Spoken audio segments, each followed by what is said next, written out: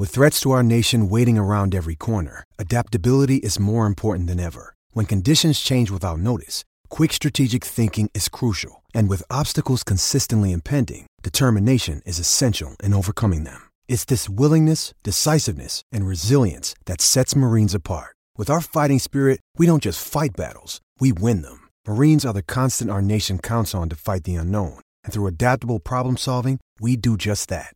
Learn more at marines.com. When you need mealtime inspiration, it's worth shopping Kroger, where you'll find over 30,000 mouth-watering choices that excite your inner foodie. And no matter what tasty choice you make, you'll enjoy our everyday low prices, plus extra ways to save, like digital coupons worth over $600 each week. You can also save up to $1 off per gallon at the pump with fuel points. More savings and more inspiring flavors make shopping Kroger worth it every time. Kroger, fresh for everyone. Fuel restrictions apply. He gets the protection. He goes long and on his back to ice it is Marquez Valdez-Scantling for the second straight week. He catches a long ball. He had two of them against the Bills. 32 yards tonight. Unbelievably aggressive call. Only Mahomes and Andy Reid, and they didn't blitz up the middle, and they gave him enough time. Yeah, they brought everybody. They were going to challenge us, and the guys stepped up and made plays.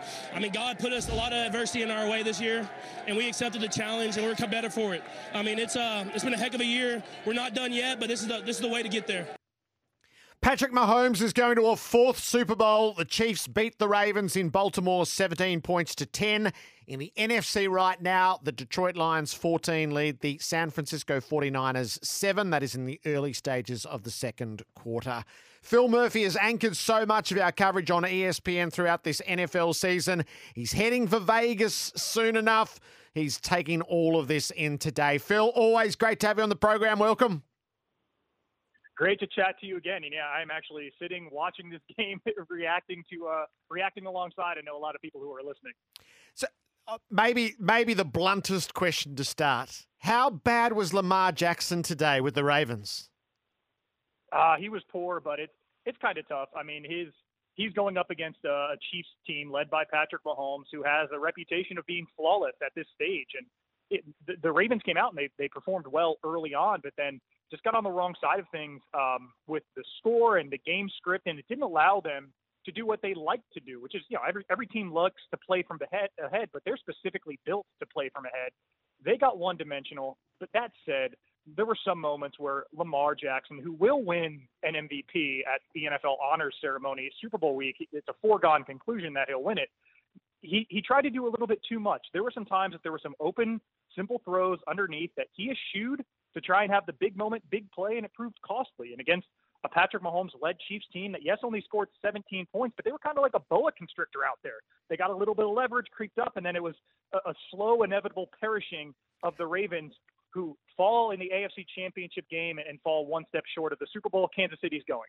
Were the signature moments with the Ravens the strip sack on Jackson, the fumble on the goal line, and the end zone interception? Yeah, and the fumble at the goal line, it was really unfortunate. Zay Flowers is a rookie first-round draft pick who has been magnificent for Baltimore, especially since tight end Mark Andrews went down with injury. The young wide receiver had a long touchdown earlier in the game. Then Lamar Jackson hit him on a long touchdown that should have set up first and goal, but Zay Flowers was called for a correct unsportsmanlike conduct violation, so that was one strike against him. Then he fumbled on the goal line and lost possession trying to reach for what would have been a touchdown to make it a three-point game.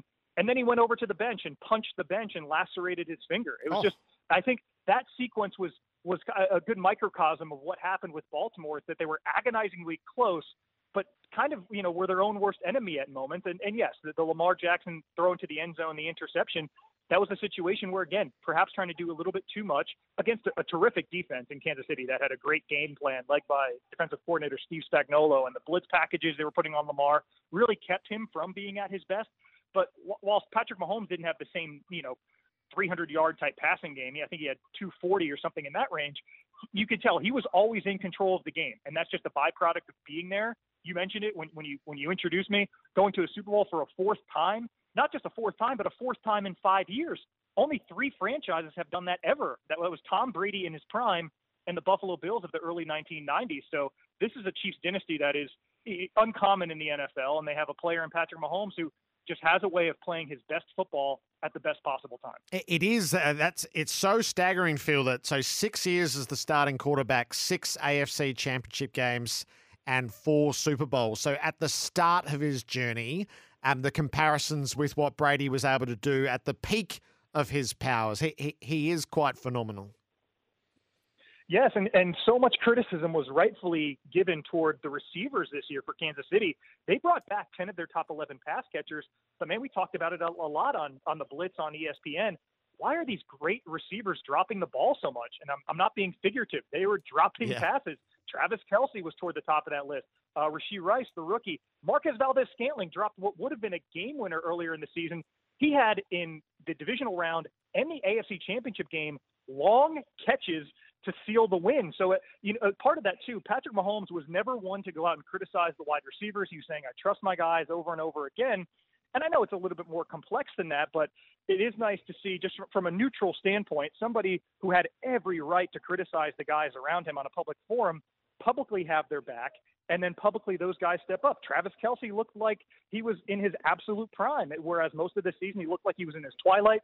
And the game-clinching catch by Marquez Valdez-Scantling, 32 yards, is one that was a difficult ball. He was backpedaling and had to secure the ball before losing it while hitting the ground, and he makes the play. So credit to Kansas City for coming up aces absolutely when they needed to, and it's because they have the ace under center, Patrick Mahomes, and he's a leader deserving of the Super Bowl stage that he'll be in the 4th time in 5 years. They have done it the hard way, so they've come through Buffalo and Baltimore, and as you point out, that was largely because of their faulty hands through most of the season. How big an accomplishment to win your way through on the road in the divisional game and the conference game?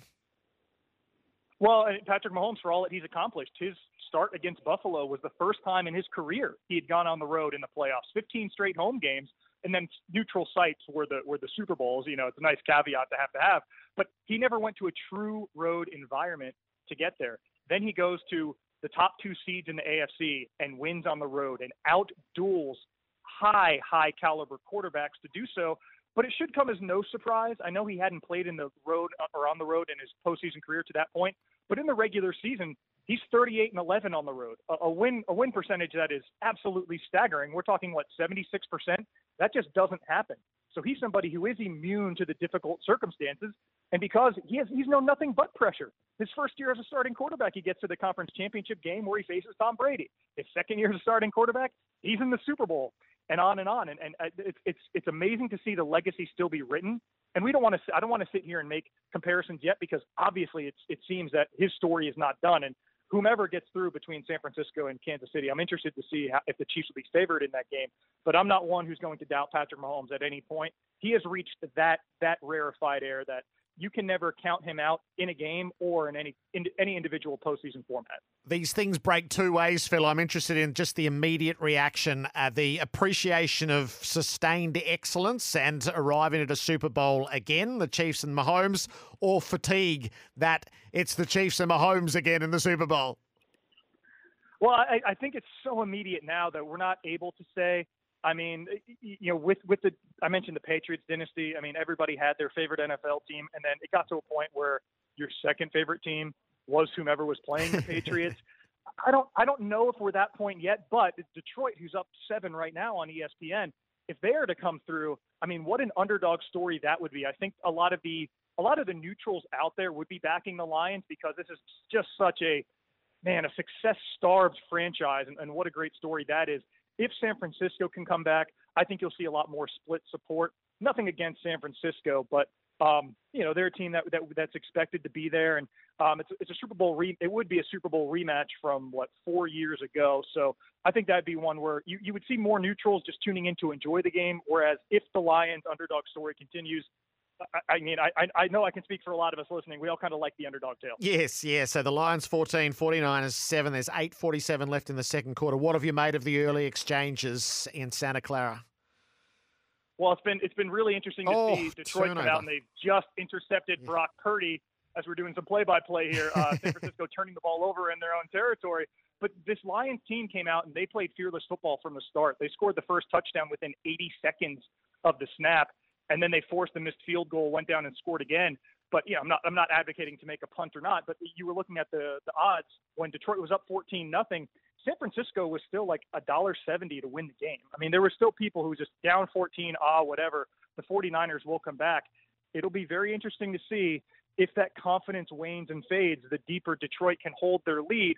But San Francisco hasn't looked their sharpest, whereas Detroit's come out strong. Now, the problem for Detroit, they've led a lot of games like this, and their defense has let them down through some poor tackling. On San Francisco's lone touchdown drive, there were some missed tackles and some extra yards accounted for. I don't know if that's something that Detroit can afford in this game. They're really going to have to sharpen up defensively to close this one out. I've just had a quick flick. So the memes are running on Taylor Swift at the Super Bowl for the first time. Is how rich a thread is that she was out on the field with Travis Kelce after the Chiefs had advanced. Yeah, I mean, she's going to be a regular topic of Super Bowl week, and I would assume is at the game. I haven't looked at her tour schedule. The one interesting thing is, and my wife pointed this out to me, she has a history of breaking up with significant others right around the time of the Grammys, which, if you look at the calendar, is a week from today, a week before the Super Bowl. So just for Travis Kelce's sake, I hope he's not playing that game with a broken heart. That's very good, Phil.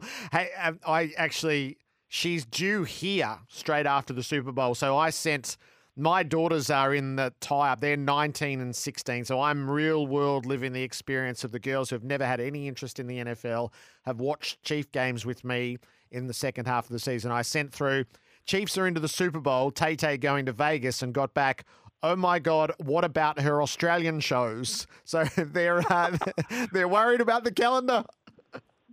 Well, I mean, and listen, it's in the western part of the United States. It's in Las Vegas.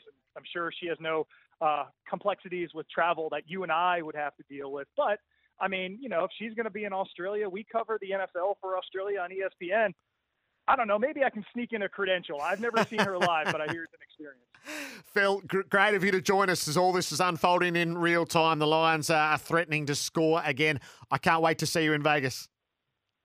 Always great to chat. We'll talk soon. Good on you. Phil Murphy there, who's anchored so much of the ESPN coverage of the NFL season for us. I'm late to the news with Nathan.